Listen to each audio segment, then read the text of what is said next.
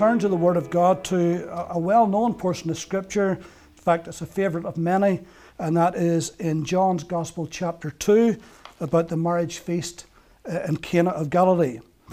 And so, John 2, verse 1, on the third day there was a wedding in Cana of Galilee, and the mother of Jesus was there. Now both Jesus and his disciples were invited to the wedding. And when they ran out of wine, the mother of Jesus said to him, "They have no wine." And Jesus said to her, "Woman, what does your concern have to do with me? My hour has not yet come." His mother said to the servants, "Whatever he says to you, do it." Now, just as an aside, not really the message, but just as an aside, those were the last recorded words of the mother of Jesus in all of Scripture. We never hear another word from her ever again that's recorded. And isn't it lovely that those were the last words that she ever said that's been recorded? Whatever he says unto you, do it. There can be no better command than that, than doing what Christ wants us to do. Now there were set 6 water pots of stone, according to the manner of purification of the Jews, containing 20 or 30 gallons apiece. And Jesus said to them, "Fill the water pots with water." And they filled them up to the brim. And he said to them, "Draw some out now and take it to the master of the feast." And they took it. And when the master of the feast had tasted the water that was made wine, and did not know where it came from, but the servants who had drawn the water knew, the master of the feast called the bridegroom, and said to him, "Every man at the beginning sets out the good wine, and when the guests have well drunk, then the inferior. But you have kept the good wine until now." This beginning of signs Jesus did in Cana of Galilee, and manifested his glory, and his disciples believed in him. Amen. Now, what does this story teach us about the Lord, apart from the obvious that he was meeting a need for more wine to be at a wedding feast? What are the Scriptures really trying to show us here? Well, verse 11 tells us, this beginning of signs, miracles, Jesus did in Cana of Galilee, and manifested his glory. The 4 Gospels record for us about 35, 36 of the miracles of Jesus. And about 36 of them are just simply a sampling of the many miracles that Jesus actually did in the 3.5 years he was on the earth. And as Peter said in Acts 10:38, he went about doing good and healing all who were oppressed of the devil. And then it says in Matthew 12, verse 15, and great multitudes followed him, and he healed them all. And he was moved with compassion towards them, and healed their sick in Matthew 14:14. And so it talks of multitudes following Jesus. Now we don't know how many is in a multitude. But whenever Jesus fed the 5,000, it says it was a multitude that he fed. So we know then there was thousands upon thousands, tens of thousands of people who followed Jesus hoping for a miracle. And there must have been literally hundreds of people who were healed or set free or blessed by Jesus that is not recorded in Scripture. There's just a sampling for us to read. Now John was writing here his gospel when he was an old man. He was looking back at things. And here's what he said in John 21:25. And there were also many other things which Jesus did, the which if they should be written every one, I suppose that even the world itself could not contain the books that should be written. Now, even though that may be hyperbole, but yet it does give us an indication that there's an awful lot that Jesus did that just could not be written down. It was just too much. It was so much. So thank God for the miracles that have been recorded for us to read and for us to learn something through. Now, Jesus' miracles transcended, superseded all the laws that were natural, the laws of nature. And they defy explanation, and they defy logic and rationale. You can't rationally understand a supernatural miracle. You got to take it and believe it simply as it happened. Remember that Adam was given power and dominion over every living creature, everything. He had power and dominion. But he lost that through his disobedience, through his sin, and through his fall in Eden. He lost that. But then came along Jesus, who was the second Adam, or the second man, or the last Adam, as the Bible calls him. And he certainly had great power and authority over everything and even over everyone. Actually, whenever you think about what he did, how that he calmed the storm, he stilled the sea. He stood up on the brow of that boat in the midst of that great storm, and he says, "Peace, be still." And immediately the sea and the waves that were roaring just settled. He had that power over everything. And do you remember how that the disciples, how that they came back after a fruitless night's fishing, and Jesus was on the shore, and they didn't recognize him in the early morning gloom, and he told them to cast their nets over the right side of the ship. And they did that, and they got a great big catch of fish. A great shoal was brought into their nets. Again, showing us the power that Jesus had even over nature. And then one time, Peter had to pay his temple tax, and he quizzed Jesus about that. Remember what Jesus told him? He says, "Go out into the Sea of Galilee," and he says, "Cast in a line with a hook," not a net, just a line with a hook, because he says there's a fish there and it's got money in its mouth. Now imagine the millions of fish that are in the great Sea of Galilee, and how that one fish with money in its mouth, when Peter cast that hook in, it made a beeline just to get that hook and for Peter to get his fish. And again, that shows us the power that Jesus had, that he was able to command even nature, even the wind in the sea, even the fish in the sea. Jesus was able to command that. And remember then in Mark chapter 1, verses 12 and 13, how that Jesus was in the wilderness, and he was there being tempted by the evil one. And here's what it says in Mark 1, 12 and 13. "Immediately the Spirit drove him into the wilderness, and he was there in the wilderness 40 days, tempted by Satan, and was with the wild beasts, and the angels ministered unto him." You see, whenever you read that about Jesus being in the wilderness, being tempted by the devil, we obviously focus on the temptations. But this little line here, sometimes you miss that. It says, "And he was with the wild beasts." You see, in Jesus' day, not now, of course, in Israel and Palestine, in Jesus' day, there was wild beasts. There was lions, there was bears, there was leopards, there was poisonous snakes. And yet here he is, 40 days in the wilderness, and not one of them would harm him. Not one of them could harm him, because he had complete mastery over all nature. Remember that Jesus is the Creator. In John 1 and 3, it tells us that he made everything, and without him was nothing made that was made. And so it doesn't say this, but I can, in my mind's eye, imagine in those 40 days in the wilderness among the wild beasts, I can imagine that they would come to him, and he could pet the lion or pet the leopard. He could do that because he was the Creator. And they weren't afraid of him, and he wasn't afraid of them. I'm saying all that to say this, to show you the power that Christ had over nature, over everything in this world. And then remember how that he entered into Jerusalem on the colt, the foal of an ass. And it was unbroken, the Bible says. Never man had sat on it. But when Jesus got on it, it never flinched, it never bucked, it never tried to throw him off. It was settled. It was content, because the King of Kings and the Lord of Lords was on its back, and it was leading him into Jerusalem. And so he had power over everything. He spoke to the fig tree, and it withered and died. He spoke to demons, and they fled. He spoke to diseases, and they disappeared. He spoke to the dead, and they arose again. He turned water into wine. He fed the 5,000 with loaves and fishes. Incredible power and mastery over everything.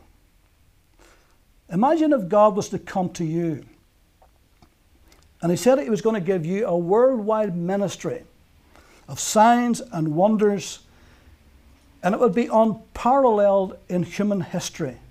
And from this moment on, you would have the ability to even to raise the dead, even to walk on water if you wanted to, even to calm any angry storms.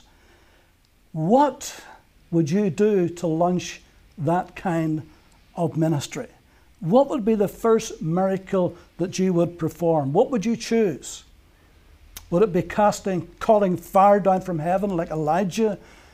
Would it be causing the sun and the moon to stand still in the valley of Ajalon like Joshua? Perhaps like Moses, you would want to part the Red Sea. That would be spectacular. But isn't it interesting that Jesus chose none of those things? None of those spectacular things.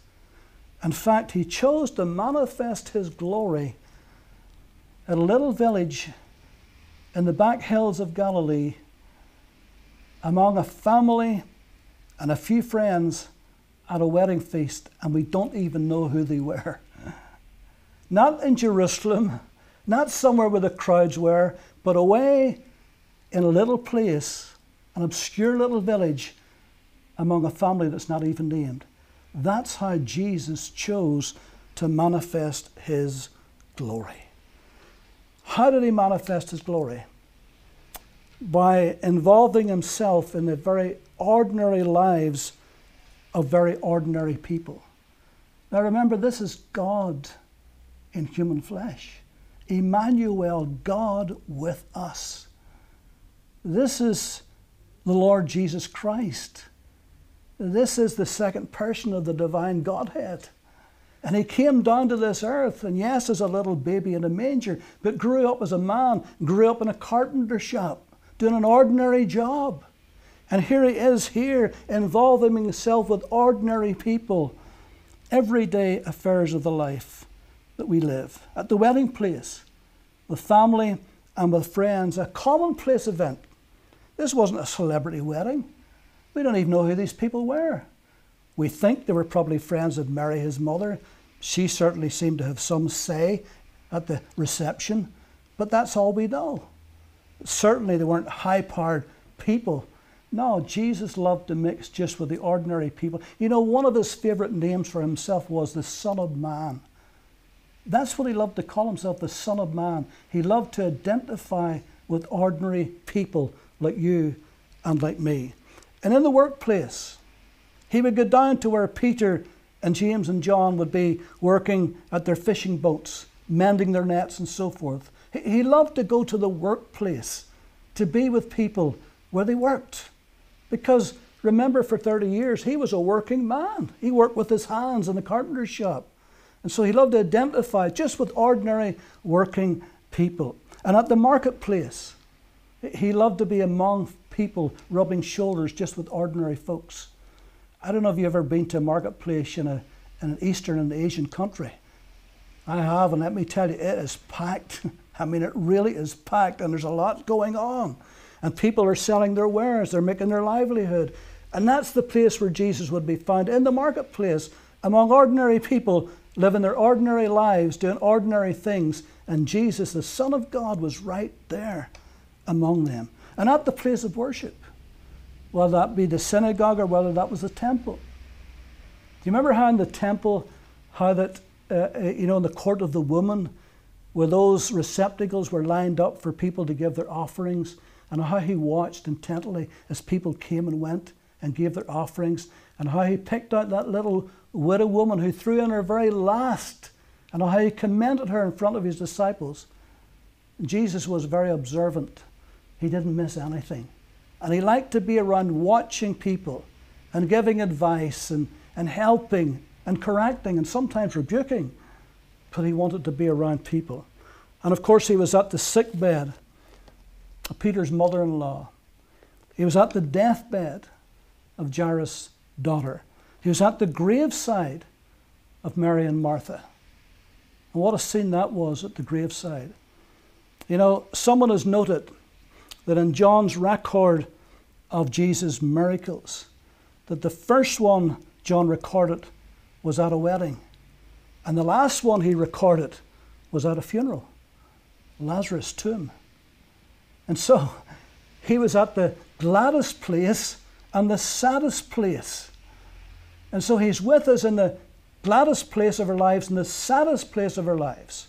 He's with us whenever we're happy. He's with us whenever we're sad. He's with us whenever we're full of joy and things are going well. But whenever we're down in the dumps and things are going bad and there's trouble, He's with us right there. The gladdest place and the saddest place, He's right there with us. And so thank God for the Lord Jesus. Religion tends to cut men off from ordinary life, from the real world. You know, the fakers in India, they would sit up a pole for 40 days. There's people who would cloister themselves away behind thick walls, men and women, for years on end. There's cults who would separate themselves and live with themselves, by themselves. Now we understand that even as Christians living in this world, there is a place for separation, but never isolation.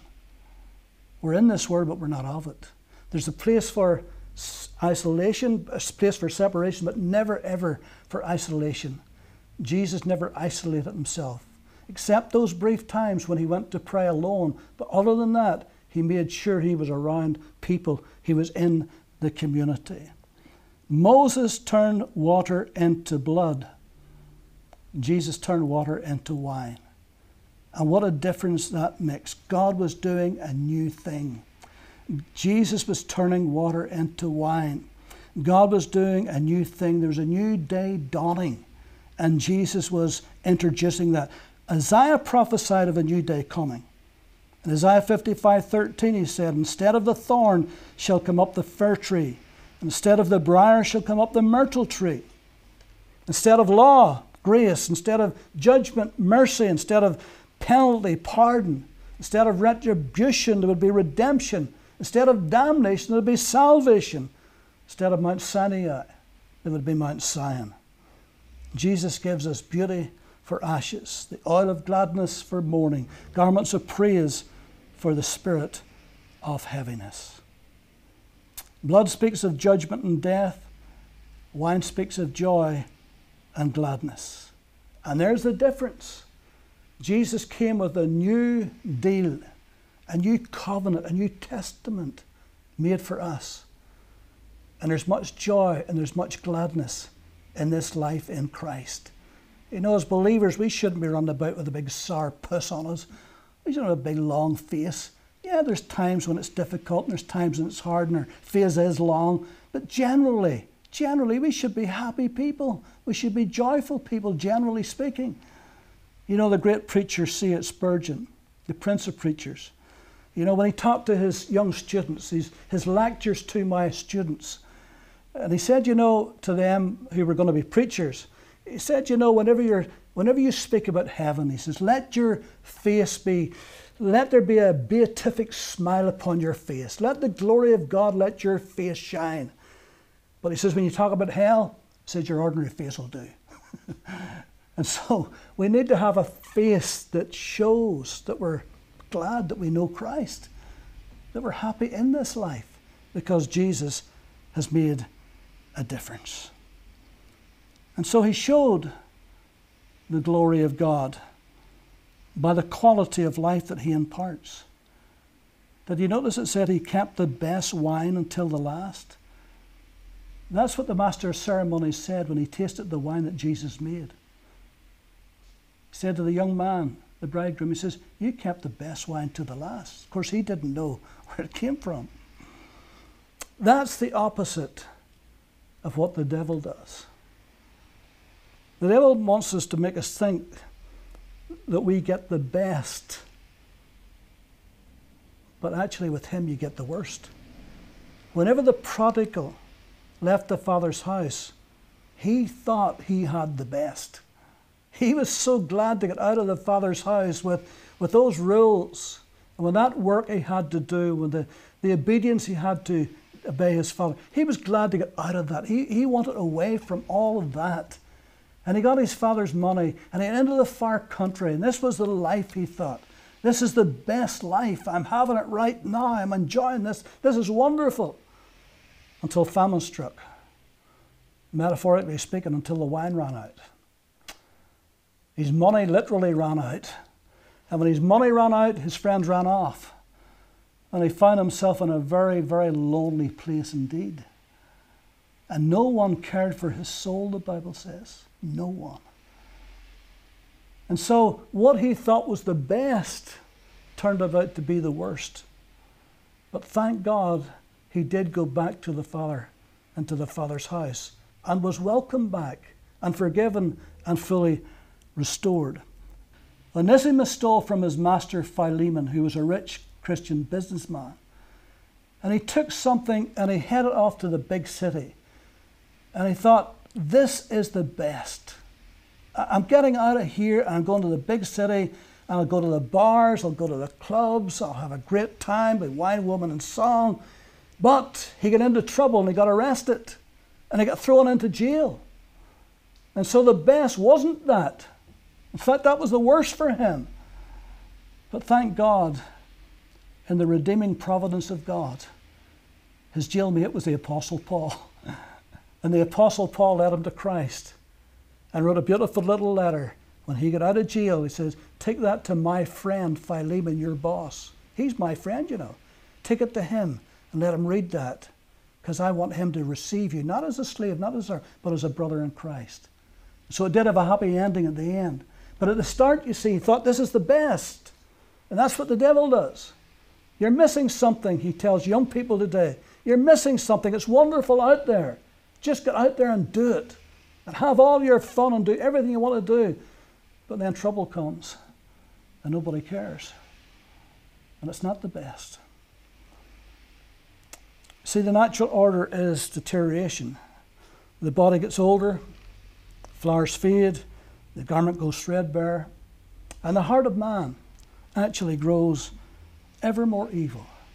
In spite of all of our knowledge and our sophistication and our technology, in spite of all of that, who would argue that the world's not a very safe place? It's not a very nice place at times, is it? You know, they told us years ago that the more knowledge we have and the more technology we have and the more scientific we become, the better this world's going to be. Is it? Is it really? I don't think so. You know, I was just thinking this week that during this whole pandemic, the battle cry has been to save lives. And who would argue with that? Let's try to save lives. I mean, there's already over 40,000 people in England dead. There's over 800 dead in every country. And so the cry is to save lives. And nobody's going to argue with that. We want to save lives. We don't want people dying with diseases and this COVID-19. But who's crying out for that little baby that's been born in the womb? Who's marching in the streets for that little thing? You know, the Muller of all parliaments, just this past week, both houses has voted the most draconian, the most wicked laws on abortion in the whole Western world. And they foisted it upon our little country. Let me give you a statistic that may shock you. Think about this. The whole population of Australia, the whole population of Ireland, of Finland, of Norway, of Denmark, and of Austria, that's the number of babies that were slaughtered in their mother's wombs in 2019, in 1 year. Can you imagine that? That the population of all of those countries has been swept away? So don't tell me the world's getting a better place. It isn't. And without Christ, it won't be. We need Christ. We need the Lord as we've never needed him before. But with Christ, even though the outward man perishes, yet the inward man, the Bible says, is renewed day by day. Our hearts grow fonder, our future grows brighter, our faith grows, our hope grows, our love grows. The wine just keeps getting better and better. You remember just a few weeks ago in church, and I preached about our future and how the best is yet to come. And it is. No matter how good it even may be in this life for you right now as a believer, the best is yet to come. That's what God has promised for us for eternity. The scriptures for us have become more meaningful. Do you ever notice how you get older as a Christian, how the Bible becomes more meaningful? You know, whenever you were just a young believer, you read the Bible, you were enthusiastic to read it, but at the start you didn't know much. Sometimes you read a chapter and you scratched your head and says, what was that about? I don't even understand that. But now you do understand it, because now the Holy Spirit, who's the author of the Scripture, the inspirer of Scripture, he helps us to understand that. And there's such tools out there to help you to believe and understand what you're reading about in Scripture. Eye has not seen nor ear heard the things that God has prepared for those who love him. But whenever we get to heaven, I think that we'll say the half was never told us. The half was never told us. You know, the Queen of Sheba went to visit Solomon. She heard of his fame. But when she went and she heard his wisdom and she saw his wealth and his riches and his palace and she saw all of that, the Bible says her breath was taken away, and she was no slouch. This was the Queen of Sheba. But when she saw what he had, her breath was taken away. And she says, the half wasn't even told me. And I think whenever we get to the glory, I think we'll understand that statement, that the half was never told us. And so he manifests his glory also by meeting the simplest of her needs. The wine ran out. How embarrassing. Here's a young man just starting out in his married life. This is his first week. Really is his honeymoon period. And he was responsible for the wine. He was to make sure that that would never run out. Because in those days, of course, a marriage feast would maybe last for a week. But whether more people came that he didn't know was coming, or whether those who came drunk more than they should have drunk, we don't know. But for whatever reason, the wine was running out fast. And he was going to be in big trouble. How humiliating. This would be embarrassing. He's just starting out with his new wife, his bride, in front of all his family and his friends and the whole little village. And Mary went to Jesus and said, the wine is running out. Talk about getting off to a bad start. But what does God care about a wee couple in the backside of Galilee? In a little village that nobody knows hardly. What does God care about that? He cares a lot about it. Because he sent Jesus to meet that need. Right at that moment, when that young man was going to have the most humiliating moment in his entire life, Jesus was there to meet that need. He cares. He cares about your need. He cares about your home. He cares about your children. He cares about your job. He cares about your health. He cares about your finances. He cares about every detail of your life. The Bible says he even counts the very hairs on your head. He numbers them. He says he even knows every little sparrow that falls. That's the Christ that we serve. That's the Savior that we have come to know. That's the one who really, truly cares about you. Peter says in 1 Peter 5 and 7, casting all your care upon him because he cares for you. He couldn't have made that any plainer, couldn't he? He literally cares for you today. He cared about Jairus' daughter, didn't he? As soon as he raised her from the dead, what was the first thing he said? Give her something to eat. She hadn't eaten for days. Give her something to eat. What a lovely moment that must have been in that home at that particular moment. Can you imagine raising that little girl from the dead and then saying, give her something to eat? That was more than just, listen, give her something to eat. That was, let's have a meal. Let's sit around the table. Can you imagine the joy that must have been at that moment? Because probably the parents hadn't eaten for days either. You know, when you're in deep trouble and you're sick or somebody's dying and you're mourning, you don't feel like eating. But Jesus wants to lift that. So he says, let's have a meal. Make her something to eat. Let's bring some joy again into this situation. He cared about Peter's mother-in-law. He raised her up out of that sick bed, that fever she had. He cared about the widow of Nain's son, her only son. And he raised him from the dead. He cared about blind Bartimaeus. He cared about him begging at the side of the road. He deeply cared. And he healed his blindness. He cared about the centurion's servant. The centurion, the Roman. But he cared about his servant. And he healed him. He cared about the Syrophoenician's little daughter with the unclean spirit. And he just spoke the word and it left. See, this is the Christ that we serve today. This is the Christ who gives the good wine, the best wine for us. Mary of Magdala, on that resurrection morning, she stood outside that tomb in the gloom of very early morning. Her eyes was filled with salt tears. The Lord had gone. The Lord appeared. She thought it was the gardener. He says, "Woman, why are you weeping?" And she says, "Well, they've taken away my Lord, and I don't know where he is." And you remember how that when he spoke her name, Mary, how that instantly then she recognized it was Christ. Rabboni, she said. And she wanted to grab him and hold his feet. And he says, "Don't touch me. Don't touch me. I haven't yet ascended to the Father." Now think of this for a moment. All of heaven was waiting to welcome Jesus, the Lord and King of all glory. Welcome him home after his marvelous victory over sin, over Satan, over death, over hell. And they were waiting to welcome him home. They were standing on tiptoe. They were looking over the balconies of glory.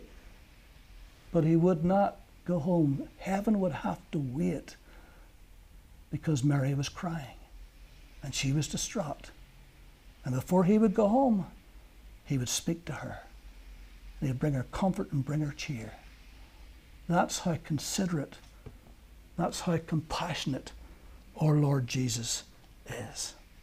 This beginning of signs Jesus did in Cana of Galilee and manifested his glory, and his disciples believed in him. And we believe in him today too, don't we? You believe in him, I believe in him. We're absolutely convinced he is who he said he was. We're absolutely convinced he is the Lord of glory.